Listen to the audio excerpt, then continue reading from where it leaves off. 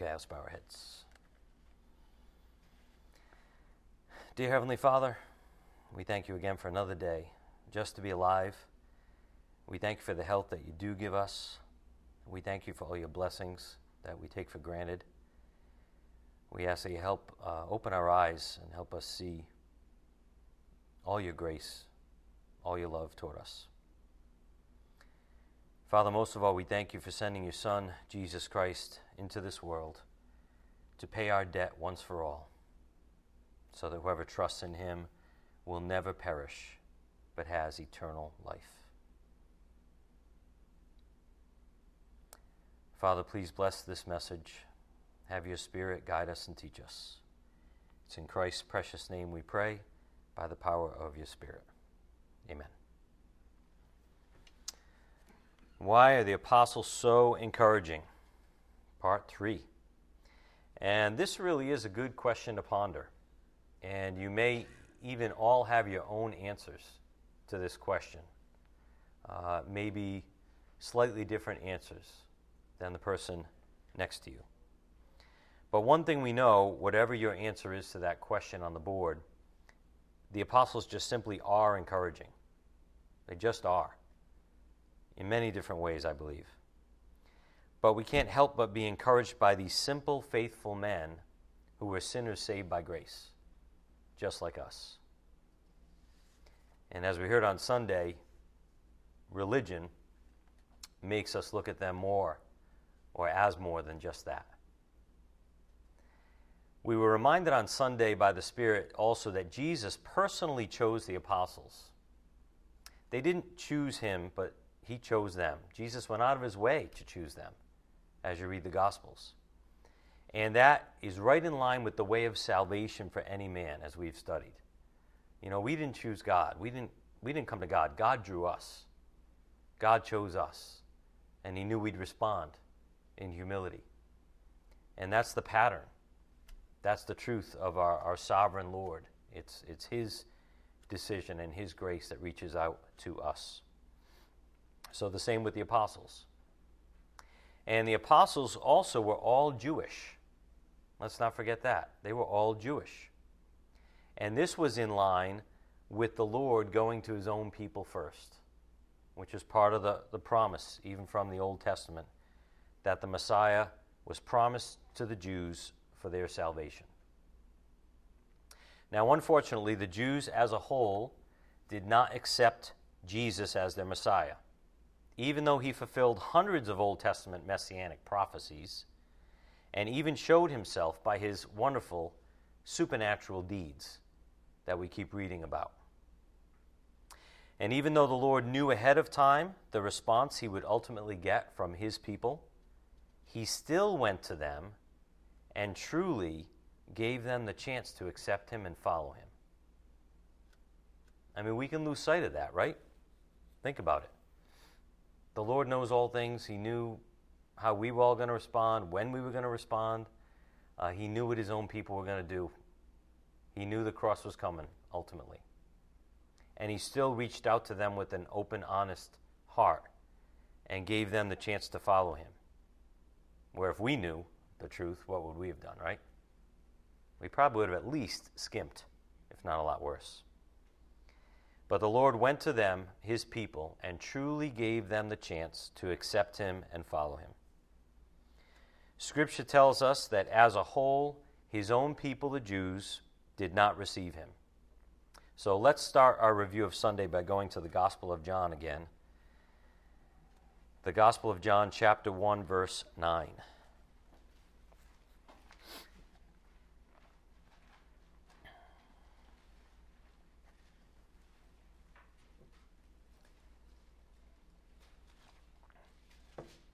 The Lord is so gracious.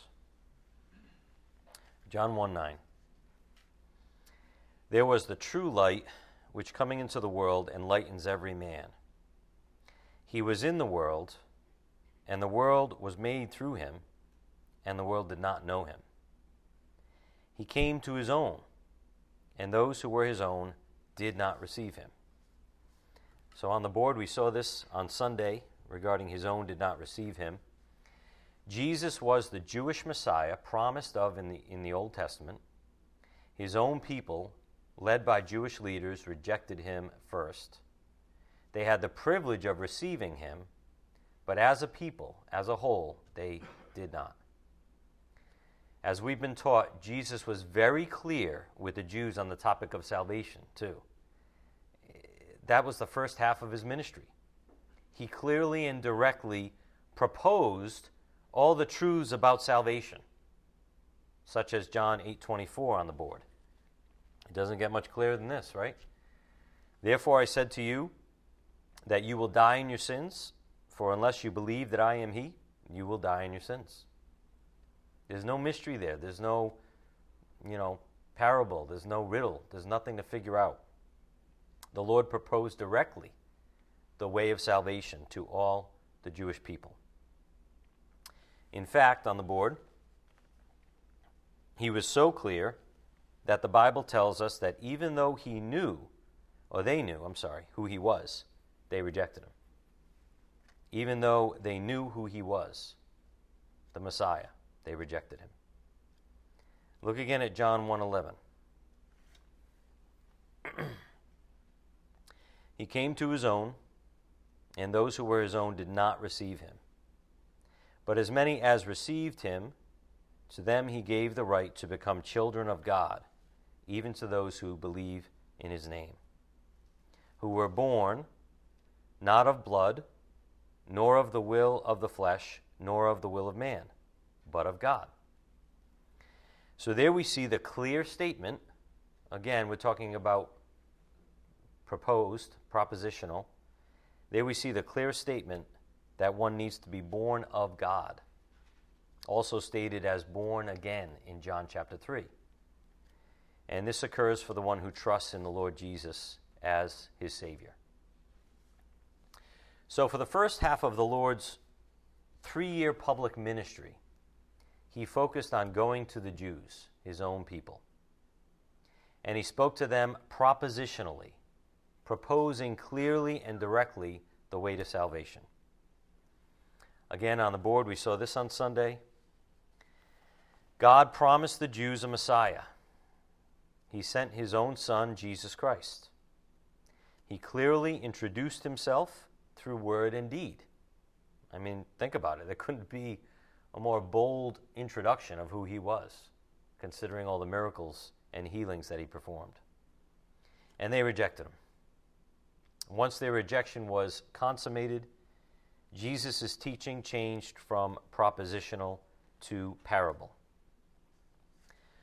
All the clearly stated proposed facts that Jesus gave them would stay in their minds. Even the Pharisees, these were seeds that were planted in them, even though they rejected these truths about him. That goes to free will. So now Jesus turns to the disciples, teaching and training them through parables, while those who arrogantly rejected him would get lost in the parables. Even more lost. I mean, they were lost by their rejection of the plain truth in the first place. But now the parables would be something that they would just be confused by because they were not willing to hear. In Matthew chapter 12, we see the turning point in the Lord's ministry. So go again to Matthew 12, and let's start in verse 22.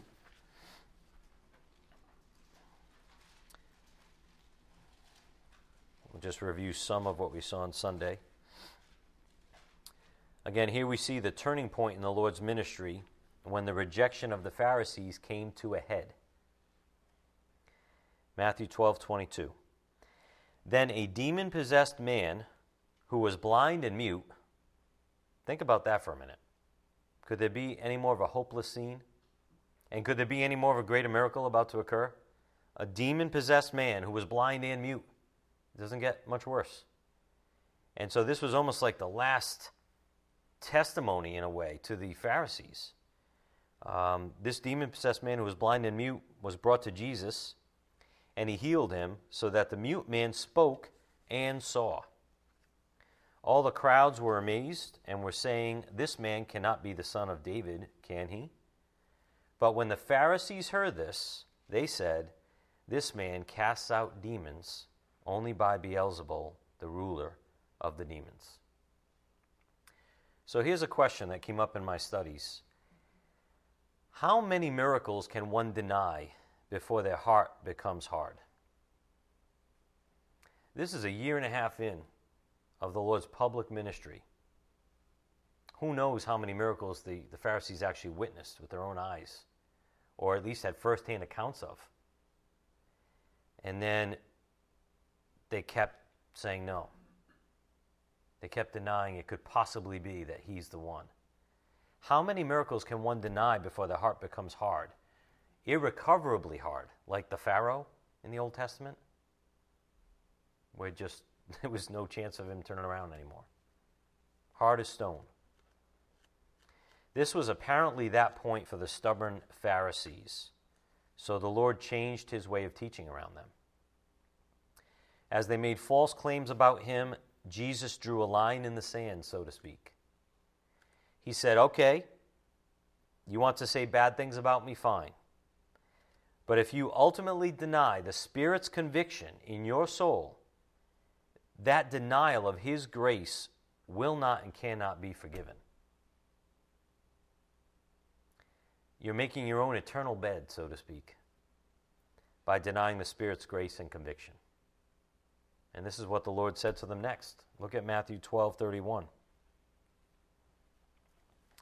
"Therefore I say to you, any sin and blasphemy shall be forgiven people, but blasphemy against the Spirit shall not be forgiven.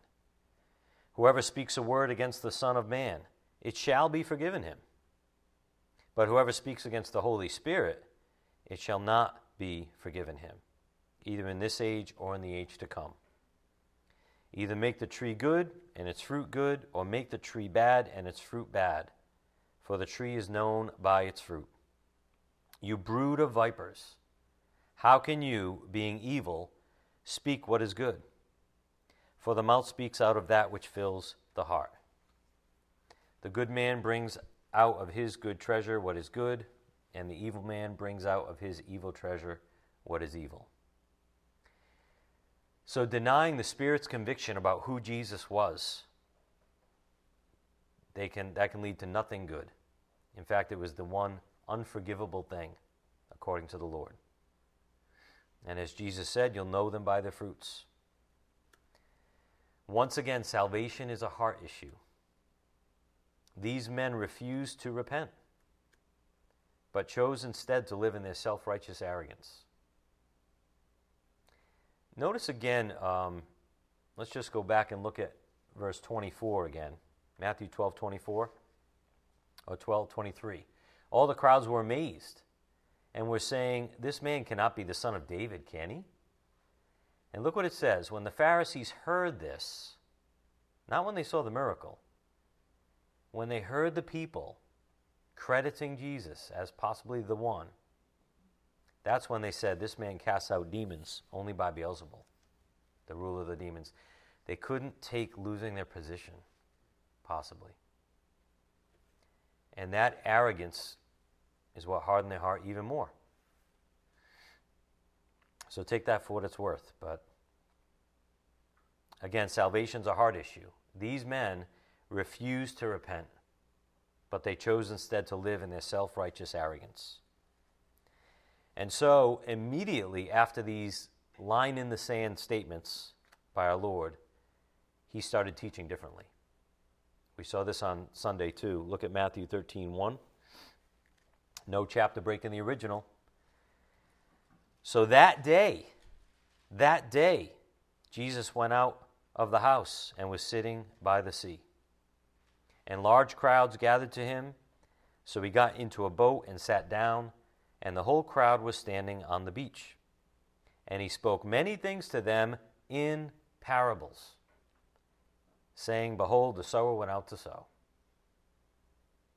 So immediately he transitioned that day after that final offering, in a way, to the Pharisees of the plainly proposed gospel. Jesus began to teach in a totally different way than before. and only those with ears to hear would be able to spiritually discern his message. And as Pastor mentioned on Sunday, we must not get discouraged if we don't understand the parables at first. It's very easy to do. I've done it many times over the years. What is he saying? What does he mean by that?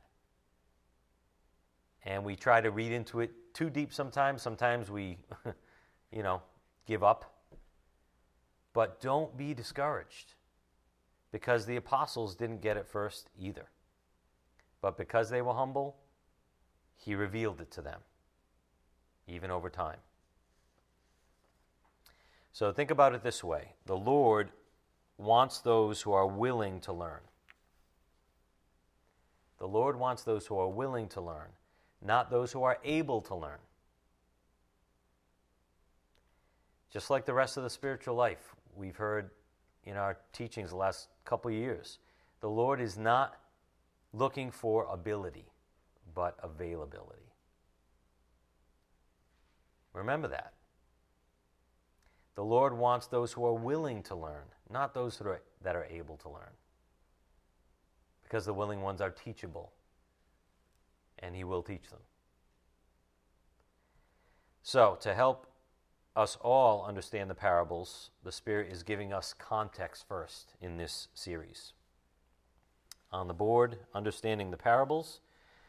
Due to the nature of the parables being word pictures meant to reveal profound spiritual lessons, it is imperative that you first understand the context of the parable, the speaker, namely Jesus, his audience, cultural norms, time, place, and circumstance. Those are all things that are really valuable to understanding the parables, that this is all 2,000 years ago. So unless we understand the context, we're going to assume things mean different things than what they meant back then. So that's why I'm excited about the parables coming up. The things that will be revealed will be gems, because it's going to show us what Jesus meant in the times, written to those particular people. And the apostles are our visual aid of what it's like to be humble and open up your ears. They were simply available, even though they weren't considered able by most people. So again, super encouraging, right? They were very available, but they were not considered able by most people.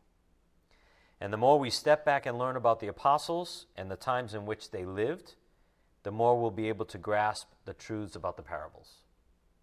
So by grace, the Spirit, again, is giving us this introductory series. On the board, he who has ears, let him hear. Since the Jewish rejectors were spiritually deaf, they could not hear the spiritual lessons encapsulated in Jesus' parables. I was thinking about this earlier as maybe an analogy to help us. Have you ever had somebody kind of tell you a story about what happened in their day? And you were there, you were listening, right? But you didn't get a thing of it? Come on. Come on, seriously. That happens like half my day. Everyone gets mad at me. But seriously, I mean, how often do you do that? Something else is on your mind, or someone walks in and your thoughts are distracted from the maybe even intimate story someone's trying to tell you, and you get half of it. You're like, who is that again? So maybe use that as an analogy to what's going on here with the Pharisees.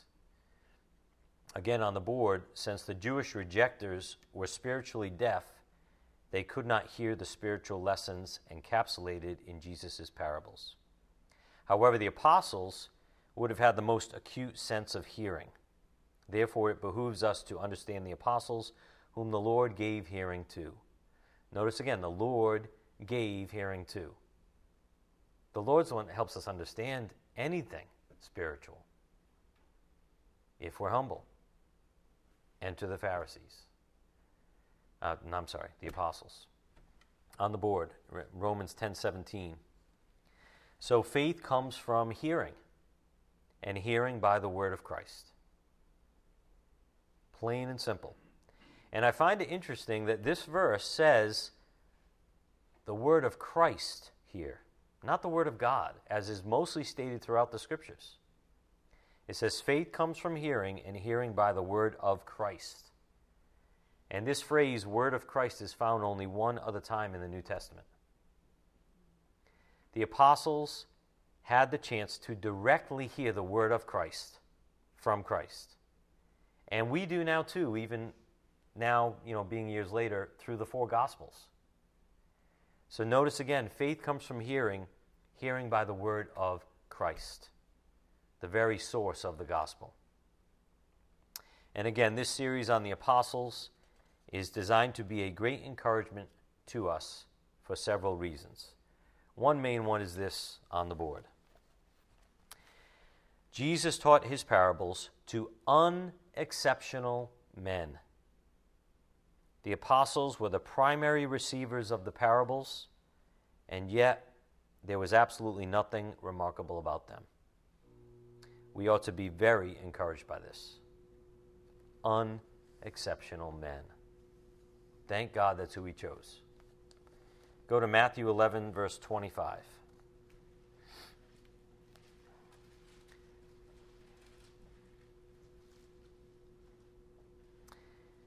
At that time, Jesus said, I praise you, Father, Lord of heaven and earth, that you have hidden these things from the wise and intelligent and have revealed them to infants. Yes, Father, for this way was well-pleasing in your sight.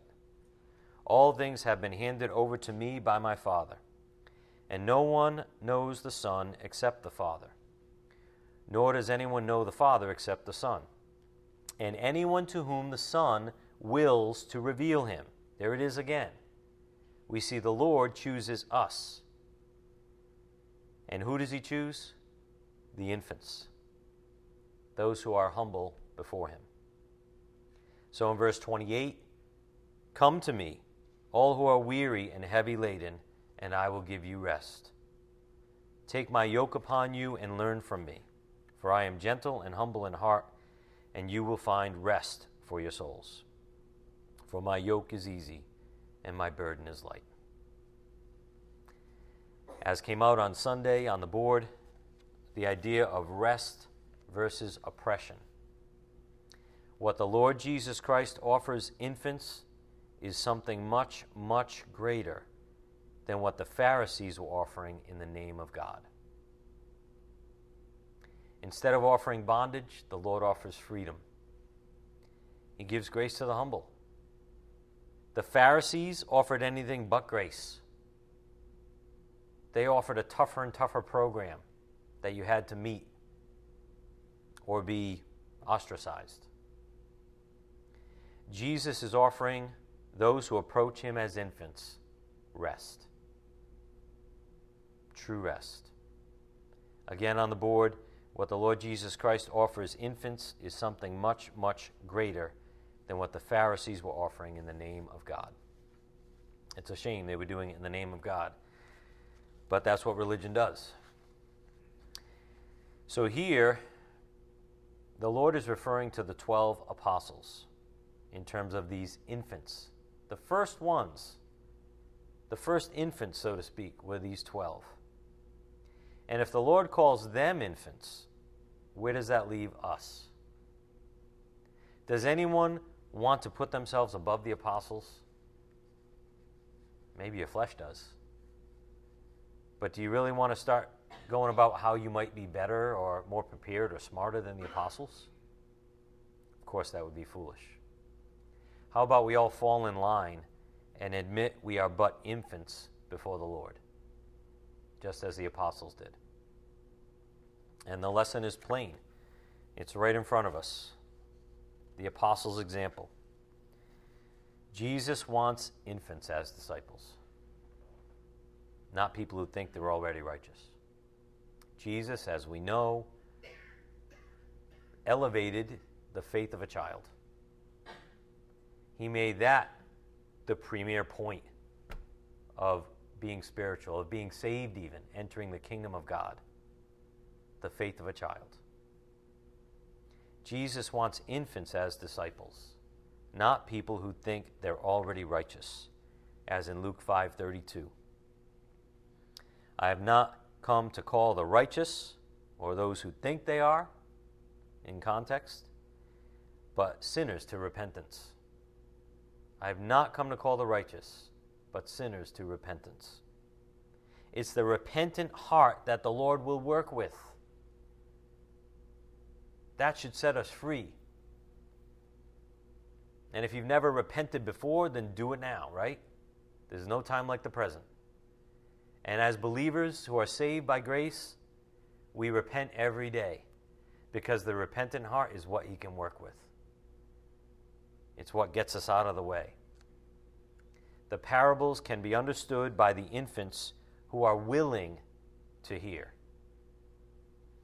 And humility allows God to go to work in us and even produce good fruit from our soil. So again, this is all so encouraging because of who the Lord chose as His primary followers. Again, on the board, Jesus taught His parables to unexceptional men. The apostles were the primary receivers of the parables, and yet there was absolutely nothing remarkable about them. Imagine if He chose the Pharisees. Imagine if the Lord chose 12 Pharisees as the apostles.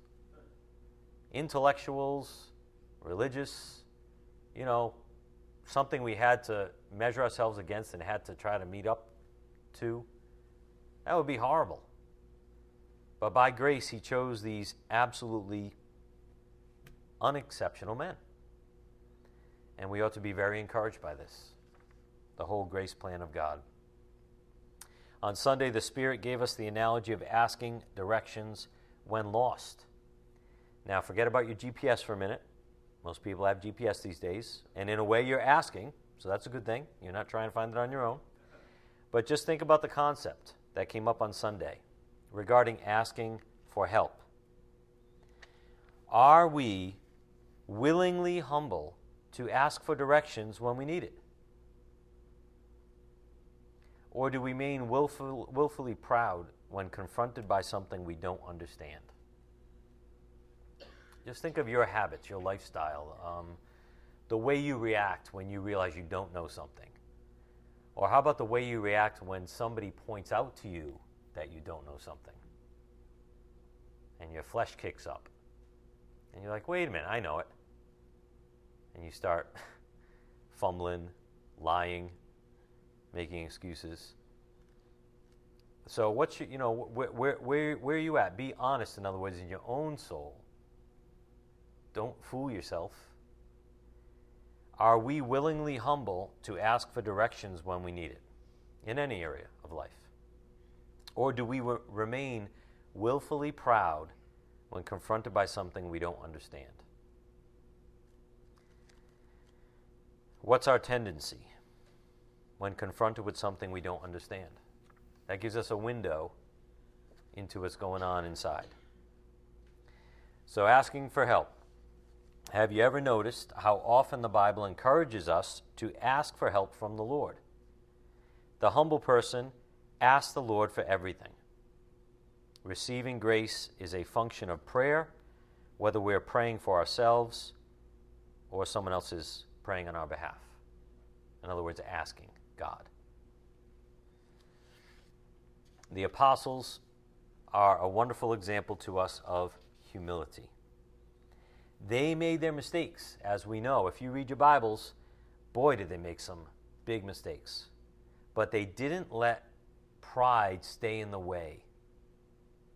They didn't let pride stay in the way. They weren't afraid to ask questions of the Lord, even though sometimes they'd be embarrassed. They weren't afraid to ask questions of the Lord, even though sometimes they'd be embarrassed. On the board, something to think about regarding asking for help. Humility isn't afraid of being embarrassed. Humility just wants to know the truth. What is afraid of being embarrassed? Arrogance? So, again, examine yourself.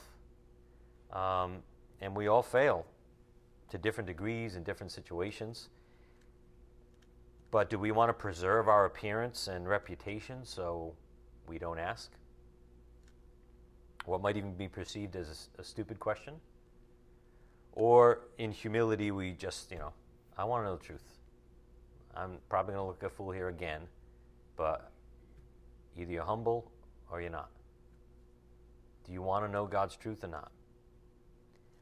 Humility is willing to put all like the garbage aside, all the superficial stuff aside. Humility puts that aside for the sake of knowing the truth. Again, on the board, humility isn't afraid of being embarrassed. Humility just wants to know the truth. So on this topic, step back and think about your own humility here. One sign that we're humble is that we ask the Lord for guidance and answers in our lives.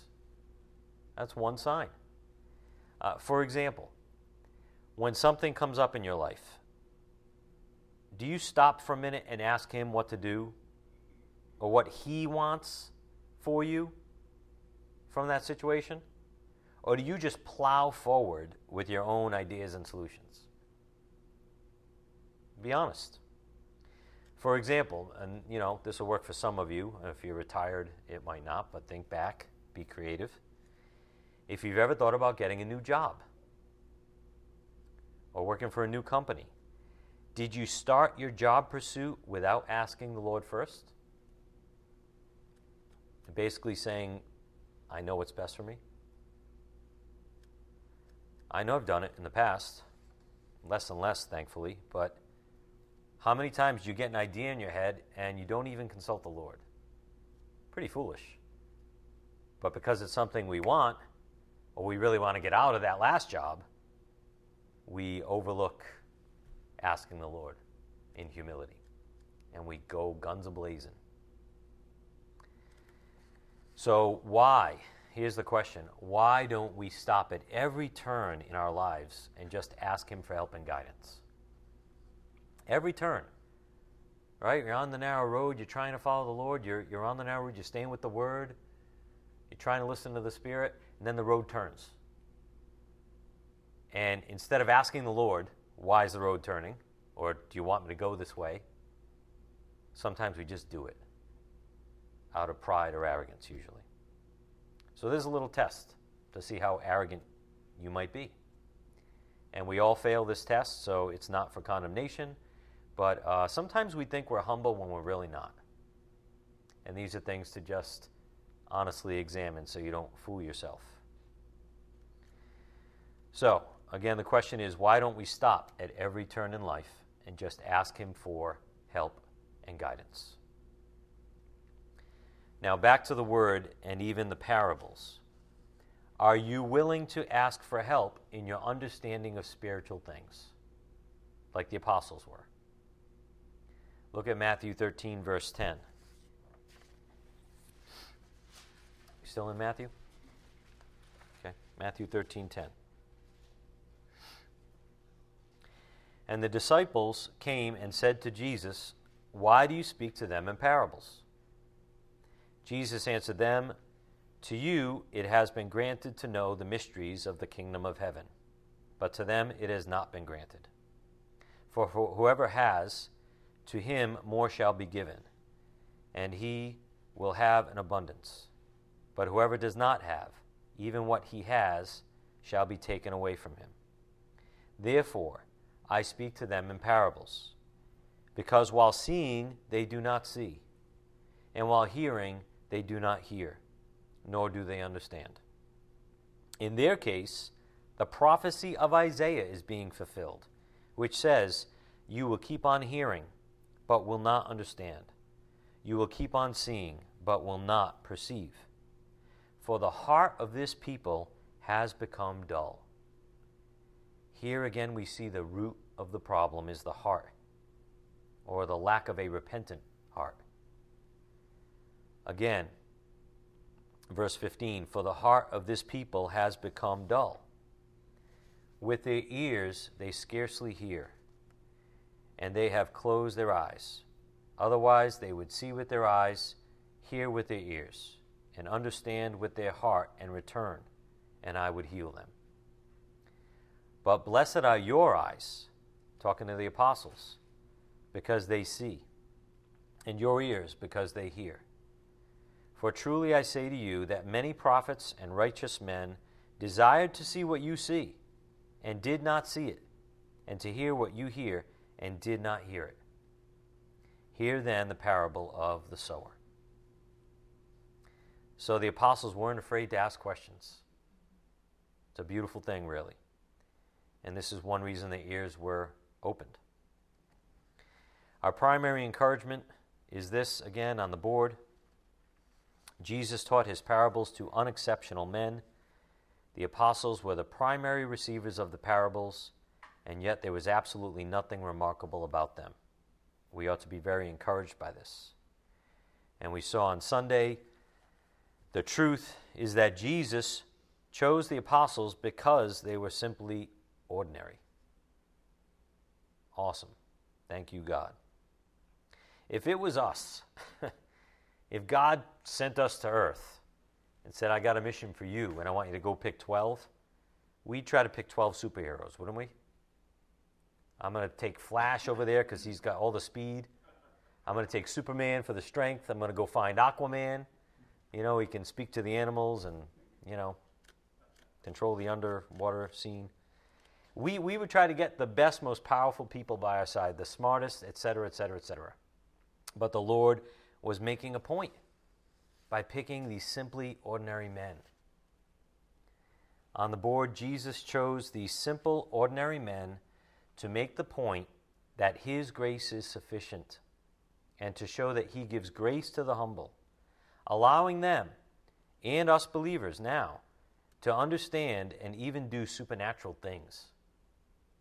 Therefore, to God be the glory. If he chose men that were able and intelligent, you know, to understand what Jesus was teaching, that really would have stunk. And it would not have given all the glory to God's grace, would it? Men would have been taking credit. But Jesus purposefully chose these simple, ordinary men to make the point that his grace is sufficient and to show that he gives grace to the humble, allowing them and even we believers to understand and even do supernatural things. Therefore, all you can say is to God be the glory. And it gives us hope, doesn't it? To take it a step further, on the board regarding uneducated men understood the parables. The apostles, especially Jesus' inner circle, Peter, John, and James, were chosen specifically because they weren't educated. Jesus chose character, faith, and purity over intellect. And that's a great example for us in life, too. We tend to choose those who are able, those who are smarter, etc., to be by our side. We even tend to trust those people more, when really we should be looking for those with character, faith, and purity over intellect. But that's another story. So Jesus chose uneducated men on purpose to bring him glory. So what about the rest of us? It's perfectly okay that folks like you and I don't understand something as magnificent as the parables the first time around. In fact, it makes us like the apostles that walked with the author and perfecter of our faith. They didn't get it the first time either. But they were humble, and the Lord therefore graced them out and helped them understand. So nobody's hopeless. And in fact, it gives me great hope when I see someone who, you know, is trying to follow the Word of God, but says, you know, I don't have the ability. I don't have the smarts. I can't figure this out. You know, I read it and I'm confused. I'm like, maybe that's actually a blessing in disguise. That you are humble enough to recognize that and go to the Lord in humility and say, Lord, you're going to have to show me this. You're going to have to teach me. Maybe that's a blessing in disguise. Maybe you should thank God for what you don't have, some human strengths that could be your downfall. And one of those, as came up on Sunday, could be intellect. So it's okay that we don't understand the first time around. We're in very good company with the apostles who were humble enough to keep asking. If we're arrogant, thinking we understand, not seeking the Lord's truth honestly, then we're going to be left in the dust spiritually. We're going to be without wisdom spiritually. Because arrogant people don't listen and they don't ask. But we can be like the apostles. We can follow their example.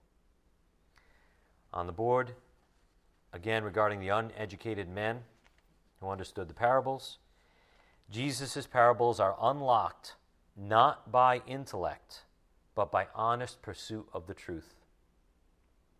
The Holy Spirit will reveal said truth to those with ears to hear with. The apostles prove this. Again, it's kind of like God looking at the heart again. God looking at the heart. You can't fool God. What are you in this for? Do you really want to know the truth? Seek and you will find, the Lord said. Knock and it will be opened. Ask and you will receive. Probably the best quality we could have. Go to Matthew 7, verse 7. One of the best qualities we could have.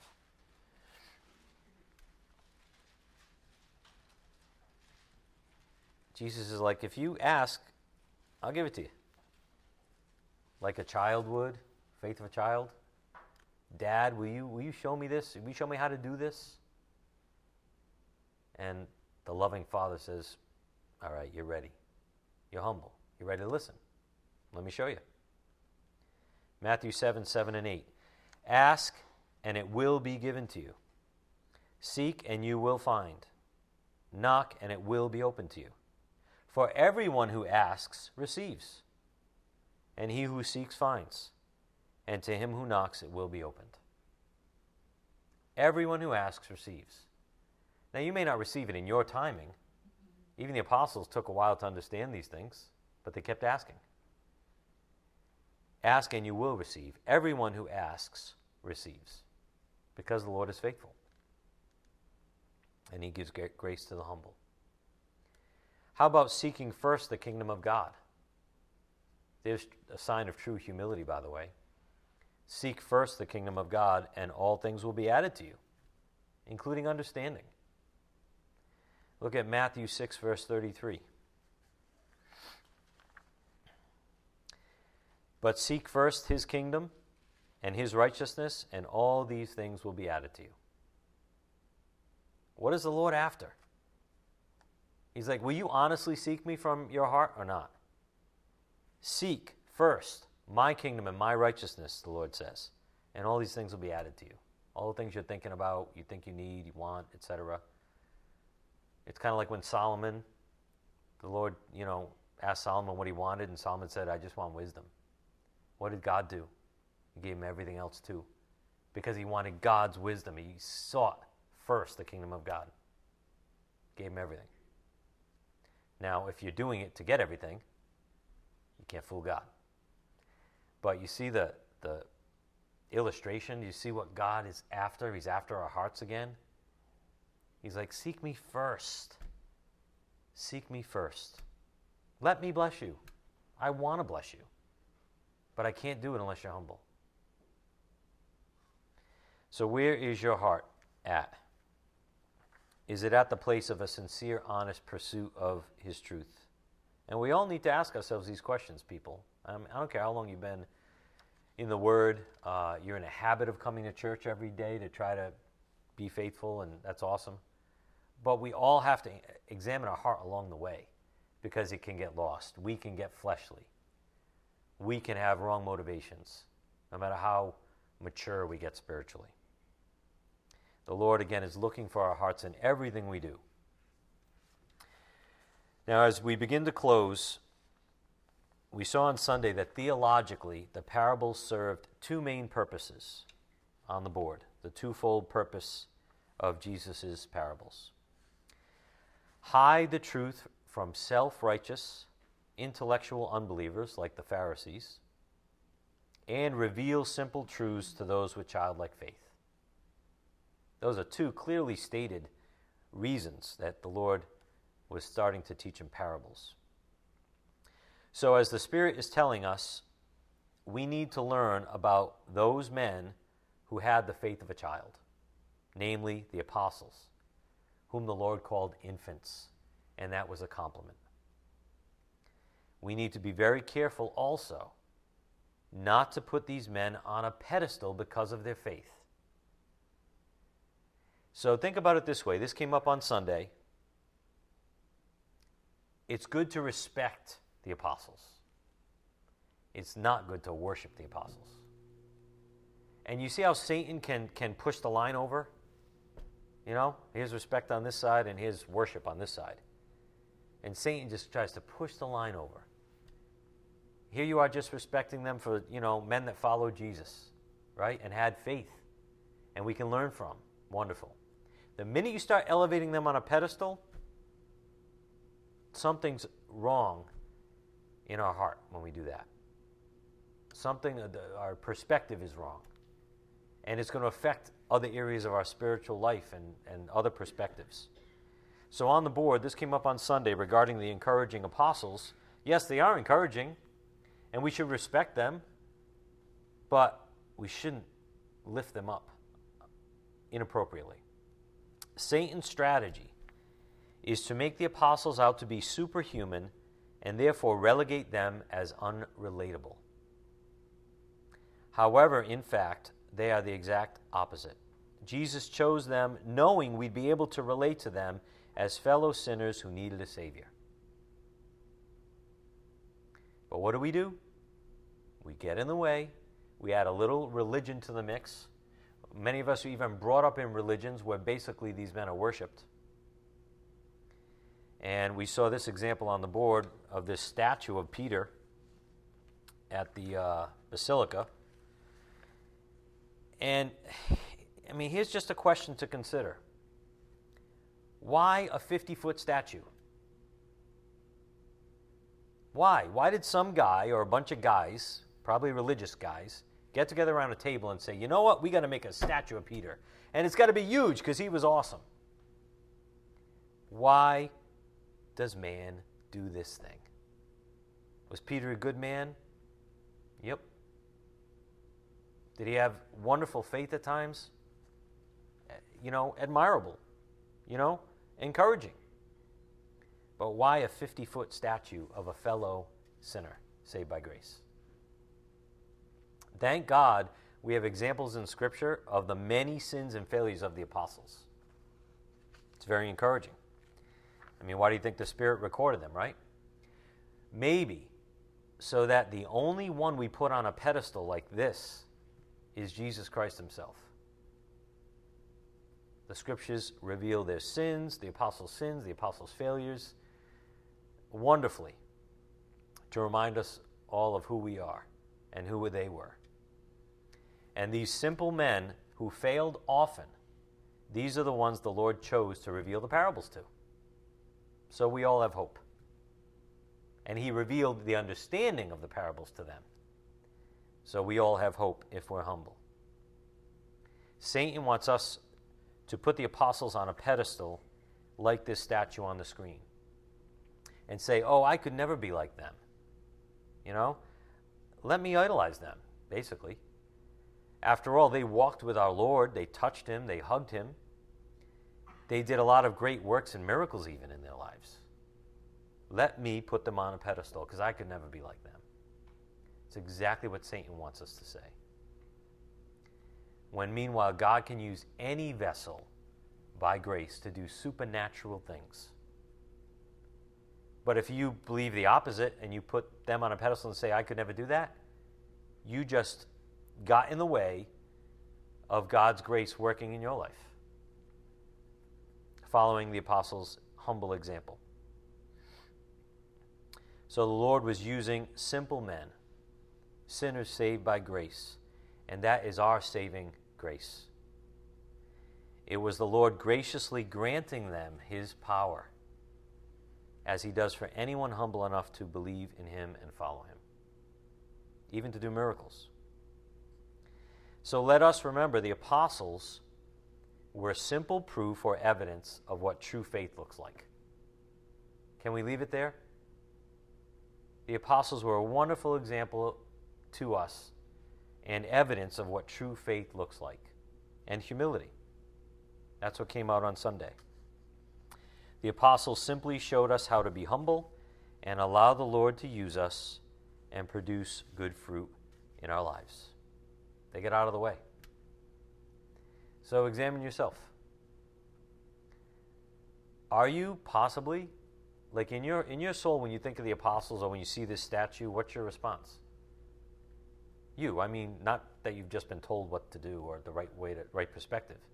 What's going on in your soul? I even caught it a little bit in my soul. That my respect for them, the apostles, could go beyond respect to an inappropriate place. Why? I was brought up in religion. I was brought up from childhood to look at these men in awe, especially in, the Catholic religion. So guess what? There's a lot of garbage in there. There's a lot of lies embedded in our souls that we don't immediately drop. So just ask yourself, are you worshiping the apostles in a way in your own soul? Are you putting them on a pedestal in your mind?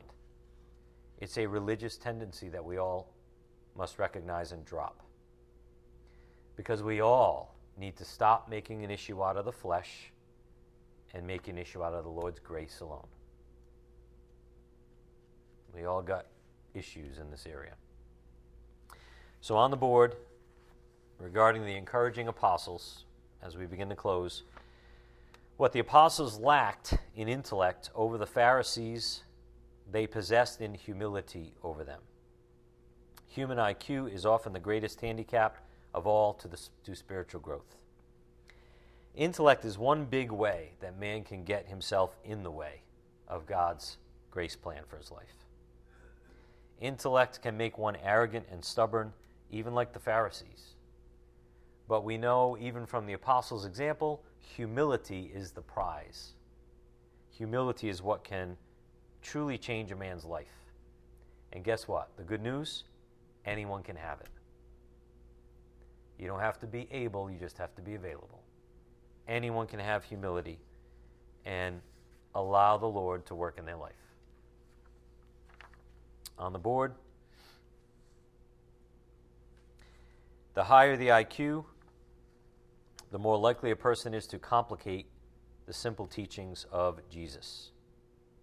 Why? Why do people do that? Most likely to assert their sinful desire to dominate others, to be smarter than others, to be the ones with the complex answers that others need to ask you about, etc. The saving grace for any intellect is humility, something the Apostle Paul, in his great intellect, he learned that in spades. Go again to Philippians chapter 3, verse 2 as we close.